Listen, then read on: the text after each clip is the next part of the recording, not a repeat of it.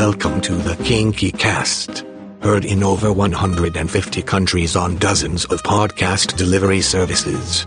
This is a sexually explicit podcast. If you are under 18 years of age, stop the podcast now. This adult podcast is published every Friday morning in Nashville, Tennessee. Sit back and enjoy. This week's episode is number 218. We explore our kinky world of BDSM and alternative relationships. Views expressed are not representative of the management of the Kinky Cast. We welcome guests with opposing viewpoints. Today, we present Kohanakoa and Keiki on daddy and baby girl relationships. Don't forget to stop by our webpage for loads of information about this show, including links and more. KinkyCast.com. Here's your host, Woody. Thanks, Max, and welcome to another edition of the Kinky Cast. Sitting next to me is no one because the Beast is taking care of his girls and one is in the hospital, which is never good. And so we wish the very best. In the meantime, we have some special guests from the state of Texas. On the line with us is Kohanakoa and his girl, Keiki. How are you tonight? Doing good, thanks. How are you? Very fine. So you have a couple different dynamics, and I've been doing some reading on the things you're into. Opening line I want to talk about is kind of a daddy-baby girl relationship. That's one of the dynamics you have, right? Yeah. Yeah, it's it's just I mean, there's so many different levels, that there's no age regression or age play in our particular end of that dynamic. It's more of from a leadership perspective, that a father figure would give down to his little girl, in more of a nurturing way. Mm-hmm. And also a strict way, I guess. Yes, I mean, one of the reasons, because we talked about starting this a little bit early tonight. One of the rules, for Keiki is that she has homework that she needs to get done, and so we're going to finish up her studies before we started the cast here tonight. Well, that makes perfect sense. I need to get my homework done too. So, how long have you been together as a couple? It'll be 5 years in May. 5 years, and you are married now. Well, so we're actually getting married this year, but we wanted to do a lifestyle wedding in addition to our vanilla wedding. So we had a lifestyle wedding last March, but our actual proper vanilla wedding is not until the end of this year. Okay, well, yeah, I had seen the pictures and I didn't realize there was a difference there. But congratulations on that. Thank you. And you look like you're a very happy couple, and you're making lifestyle work for you. Works for us, yes. Yeah, we're really happy all the time, really. Mm-hmm. I mean, sort of in both the vanilla and lifestyle aspects of our life. The daddy-baby girl relationship, is this a 24/7 relationship, or do you have start and end times? How's that work? No, it's 24/7 for us. Even when we're at work, or I'm at work, or she's at school, and her rule is she can have a cup of coffee in the morning and one in the afternoon. And if she wants one in between there because studies or whatever, then she'll text me and ask permission, to have another cup of coffee or have junk food with the girls, or whatever the situation is that. When she's questioning it, she'll ask me. So, I think from a rules and just a nurturing standpoint, I think it's definitely something we live 24/7. The kinky part as well, probably, I wouldn't say every night of the week, but, at least 3 or 4 times a week, where there's some sort of rope play or, bondage play or, something like that. That's, just in our normal lives now. It's, I don't even think of it now as a 24/7 lifestyle. It's just, at this point, it's just our life and it's just the way we live. And, it might be a little different from other folks, but, it works out really well for us and we're both very happy with it. Well, that's great to have a kinky relationship that works like that. And you've gone past this 24/7 thing that people often talk about. You've just gone on to a normal situation, which is great. For people that have just started listening to this cast and don't know who you are, somebody's going, okay, you're a daddy that works a regular job, and you have a baby girl that's going to school, they're probably wondering how old she is. Yeah, she's 29, going to be 30 in a couple of months. I'm 50. I'll be 51 in a couple of months. And so we have, solid 21 year. So there's a solid 21-year age gap, for us. And you're completely street legal because she's not underage. Right. Right. That was the thing I wanted to get out there is that, this is a play situation. You're living it as a lifestyle, but there is nothing wrong with this officially, which is very important. There's so much child abuse going on and things in the news all the time that, to have a good, healthy, kinky relationship and understanding ground rules and legalities is really important.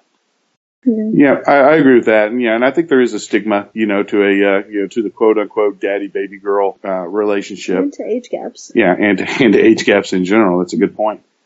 I think for the majority of the people that we know and our friends that also have a, like a daddy baby girl type of relationship, even if the baby girl, has some sort of age regression things, nature, it still isn't, within that dynamic, it still isn't incestuous, I guess is, the word that I'm sure is on the tip of everybody's tongue.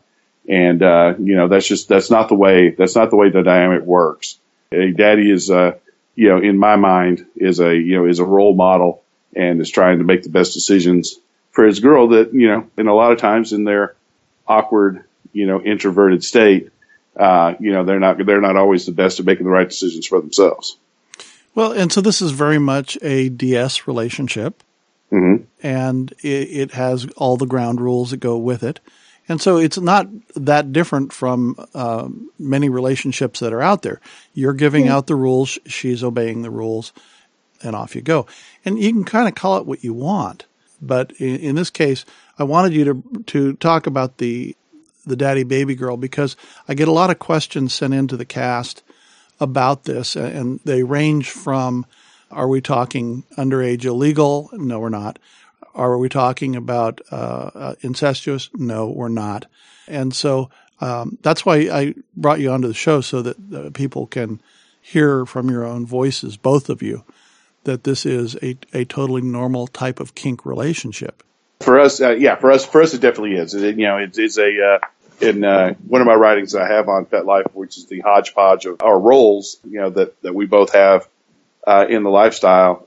I think it's it's important to note that daddy baby girl is one of those, and again, to me, it's the more the nurturing side. Whereas you go to the other extreme, to the sadist masochist, where there is an element to our dynamic where she enjoys receiving pain and I enjoy giving pain in this type of relationship. And then there's also that kind of in the middle sort of portion of our relationship as well, which is just pure dom sub. So I think for each one of those, from the far right to the far left and somewhere there in between, people just need to find their niche and don't need to be so bogged down in the definition of of what people are giving these particular titles or these particular roles.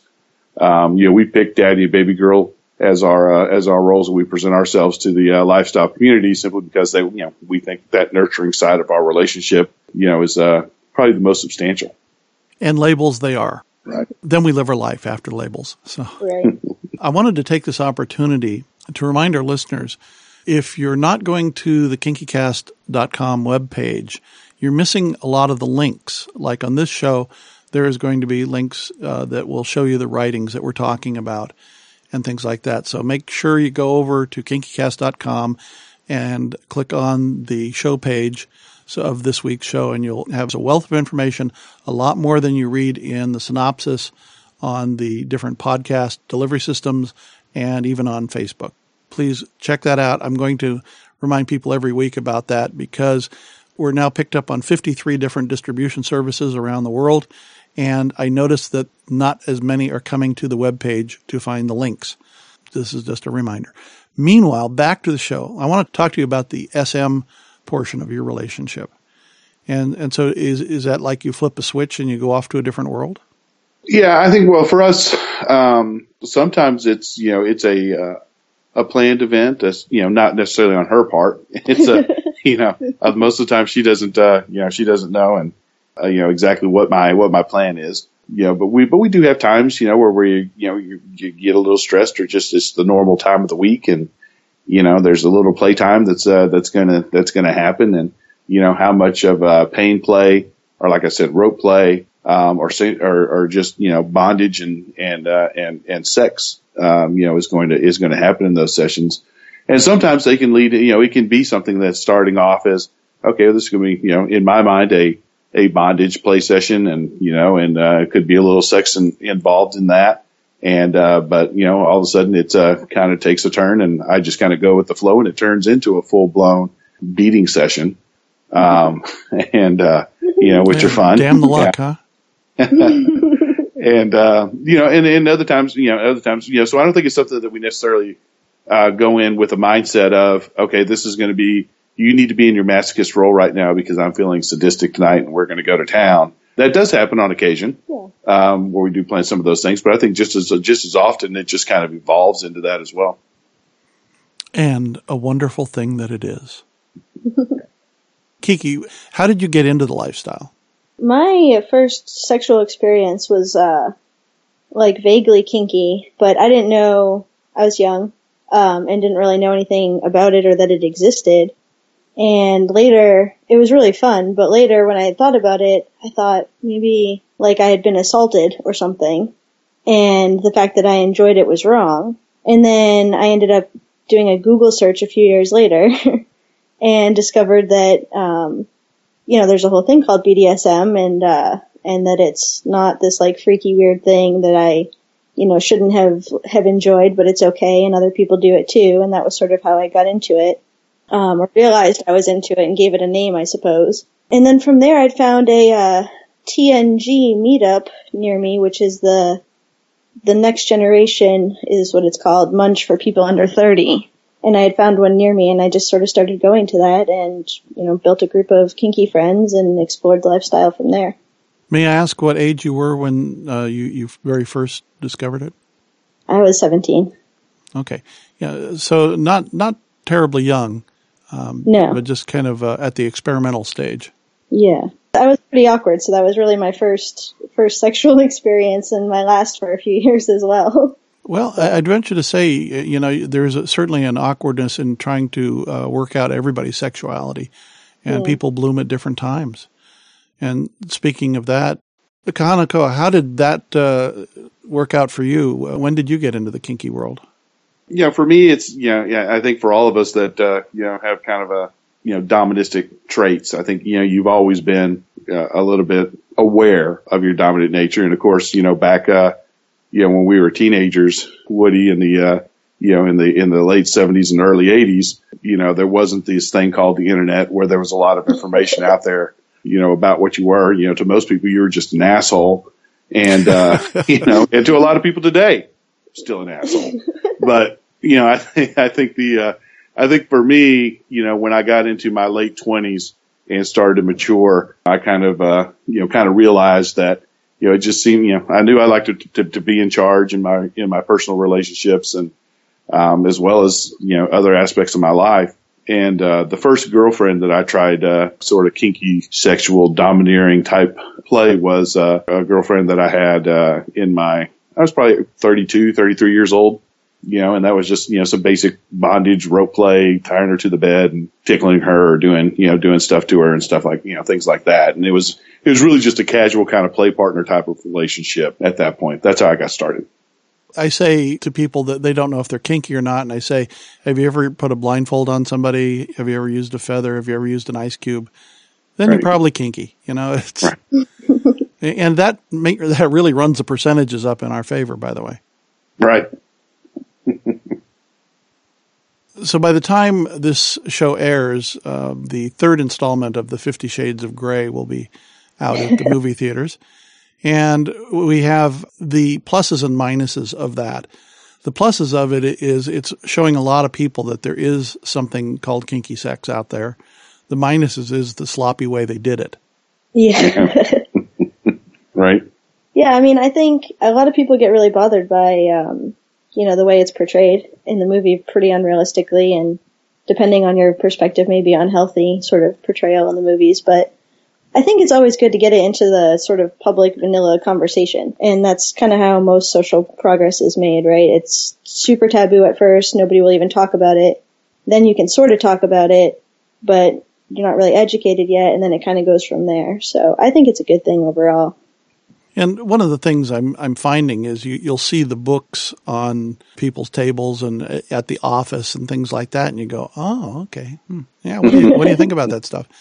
And it is a conversation starter. Sure. It is. And it's a way to explain away kink to vanilla people sometimes, too. It is. I had an incident at the gym about 4 years ago, and I hadn't even realized I had bruises on me, and I was changing. And a lady saw me, and she looked really concerned. And after a few minutes, she came up to ask me if I needed help. And in trying to explain, no, I'm okay, she said, oh, you mean like 50 Shades of Grey? And I mean, not really, but yeah. If that helps you. Yeah, if that works for you, I'm good. In a way that you could understand and relate, oh, okay, you're doing this by choice, it's okay. That made it a little bit easier for me. Every time I go to the doctor, they ask if somebody has beat me up. Yeah. No, I do the beating, thanks. Yeah. So, and for the vanilla populace out there to try to sort their way through these weird things that we do and love and don't wish everybody did, because we don't need a bunch of practitioners that are just, going to public spaces and oogling their eyes and touching and doing things because they don't understand protocols. They don't care to find any training or understanding about it. It can be really tough.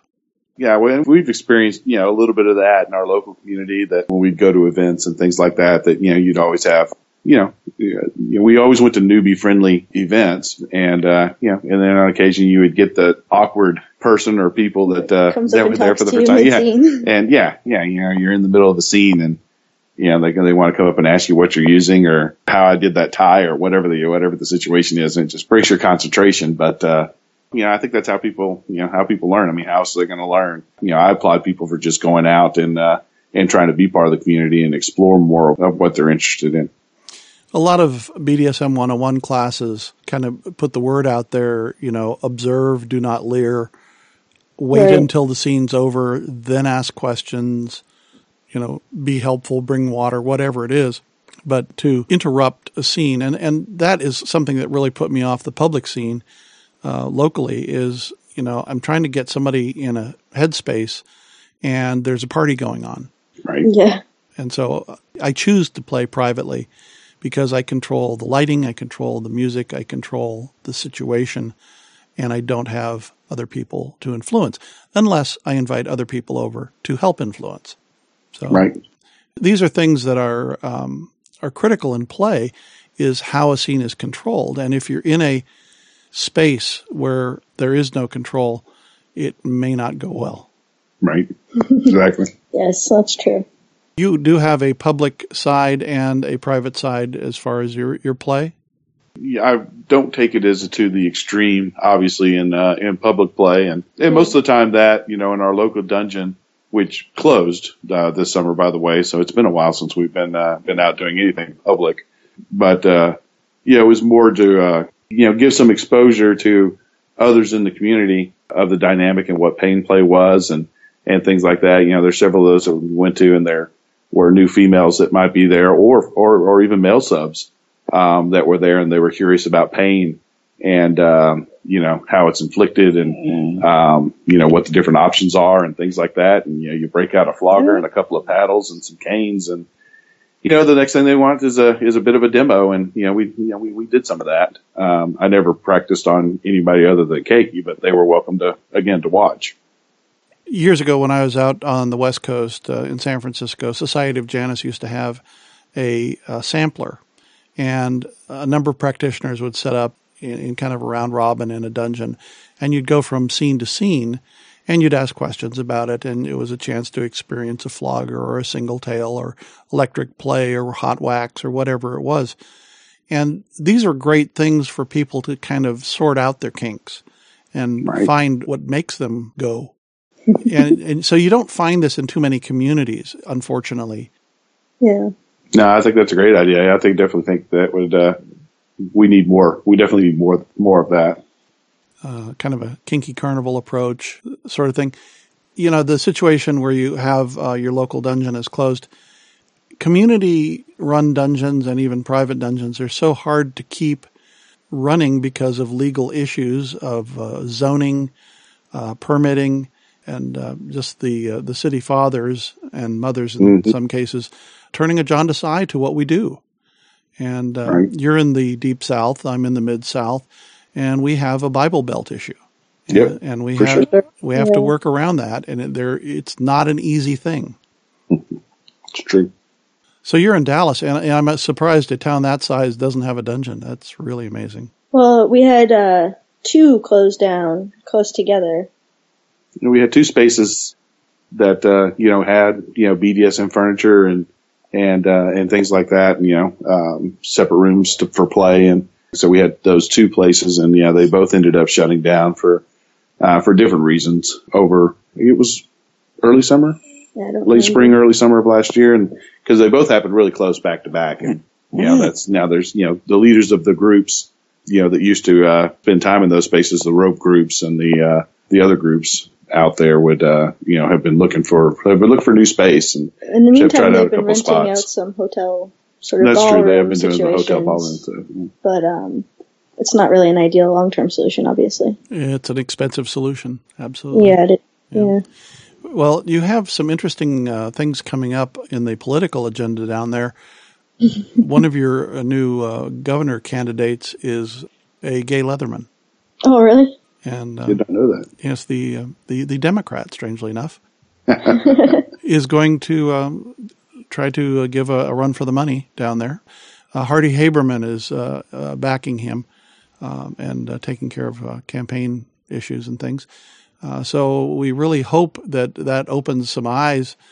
And, you look at the big cities around Texas, the Houston's, Dallas area, Austin, all those things, San Antonio. There's a lot of Democrats in those areas that it could affect the vote. You get out in rural, and it gets very Republican. So it's going to be an interesting run down there.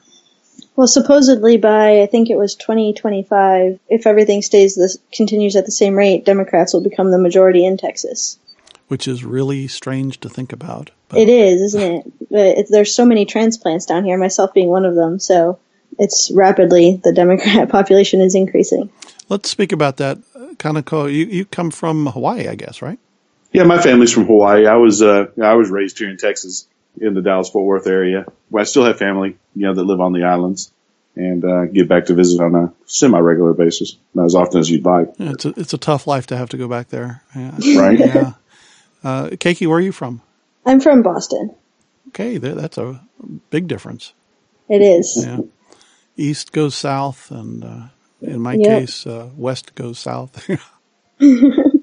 It's been really great to talk with you guys tonight and get a snapshot into your life and the relationships of daddy to baby girl and SM play, and take a look at things that are going on in Texas and around. These are things that our listeners are asking about, and just to hear from you, what you think about the lifestyle, and we appreciate hearing from you. No, hey, we appreciate you having us, and sorry we missed the Beast, and who knows, maybe some other time. Well, he'll be back, and we'll find you again somewhere. Sounds good. No, appreciate being on, and would love to do it again whenever you guys want. Okay. And listeners, remember that the links are on the show page. So come on over to kinkycast.com and check it out. That and many other episodes are there for your listening. Well over 200 episodes. Keep you busy for a long time. Wow. So thanks, guys. You have been listening to episode 218 of the Kinky Cast. For more information about this show, go to kinkycast.com. The Kinky Cast is a production of Rooster in the Round. On behalf of all our Kinky crew, I'm Max. See you next week when we present Page Turner's new book, A Geek's Guide to Unicorn Ranching.